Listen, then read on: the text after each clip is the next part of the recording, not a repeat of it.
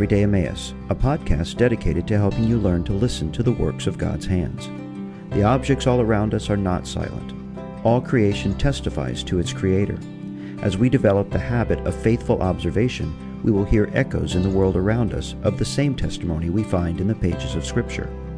Each episode will explore one facet of God's amazing creation in an attempt to hear what it declares.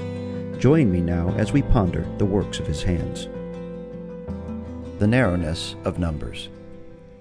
When I was in school, I hated math. I despised how cruel and unforgiving it seemed. A misplaced decimal, a forgotten carryover digit, a wrongly executed operation, and you were done for. No room for creative expression, no place for a personal perspective. It was what it was, and success depended upon how quickly one accepted this reality. Give me the language arts any day back then, with all its individual interpretations and various viewpoints. One could say, "I ain't got no money," a clear double negative, meaning the exact opposite of the intended thought, but everyone still understood the one speaking was broke. Try a double negative in math, and you arrive precisely where a double negative gets you. But today I find common cause with the mathematician. I see now that numbers and mathematics are a lovely primer from the one true God. Let me count the ways for you. Have you ever considered the fact that you've never actually seen a number? We are sloppy in our nomenclature, so we often overlook this point. But what we call numbers are actually numerals. Numerals are the physical markings we've all agreed upon to represent the notion of invisible numbers. Numbers are concrete concepts that have settled into our heads because we constantly bump into their reality. If I were to place two apples before you, you could describe that fruit in several ways, by their color, texture, size, and in this example, their two-ness. But there is nothing particularly two-ish about apples, is there?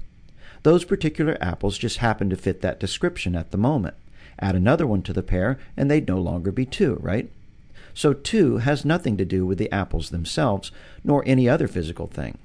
The number two, as with all numbers, is an immaterial reality, even when we use apples or numerals to represent them. Make sense? But numerals are not like letters, merely representing meaningless sounds until they're placed into patterns that form words. No, the numbers numerals represent are more like sentences or even paragraphs. When we say 7, for instance, we are uttering an entire raft of meaning, wrapped in that single digit. This is where mathematics comes in. The relation and interaction of one number with all the others are as eternal as the numbers themselves. 7 could not exist without the idea of 3 plus 4, or 8 minus 1, or the addition of 7 ones, and so on. We did not create these connections, these sentences that get us all to 7. They simply are. Pythagoras, Newton, and Einstein, and all the others like them were not creators inventing the language of science out of whole cloth. They were simply those who had mastery of its grammar and had learned to speak its tongue. They also understood enough to recognize the poetry in it all. So the insistence of a mathematician that such and such a number is the only possible answer to a problem is not the arrogant assertion of a narrow mind, but rather the declaration of the narrowness he sees outside himself. And it is here I see the likeness of Christians to those analytical number crunchers, and why math is such a powerful witness to our God. The Christian is gripped not by the fancy of his own imagination, but by the certainty of the triune God outside himself. This is a truth as sure as 2 plus 2 is 4. And even though our modern societies are all dominated by anti-exclusive, pluralistic sentiments, those self-same societies are equally bound by the narrowness of numbers, for the simple reason that they still want buildings, bridges, and planes, and they find they just can't have them without the rigidness of math. They reject the zealot who insists on one true God, while literally resting all their weight on the engineer's restrictive calculations, and they fail to see the hypocrisy in this. In our Savior's famous Sermon on the Mount, he gave instructions as to how to avoid a destructive end. "Enter by the narrow gate," he said, "for wide is the gate and broad is the way that leads to destruction, and there are many who go in by it." Matthew 7:13. Have you ever noticed how vague this directive seems at first?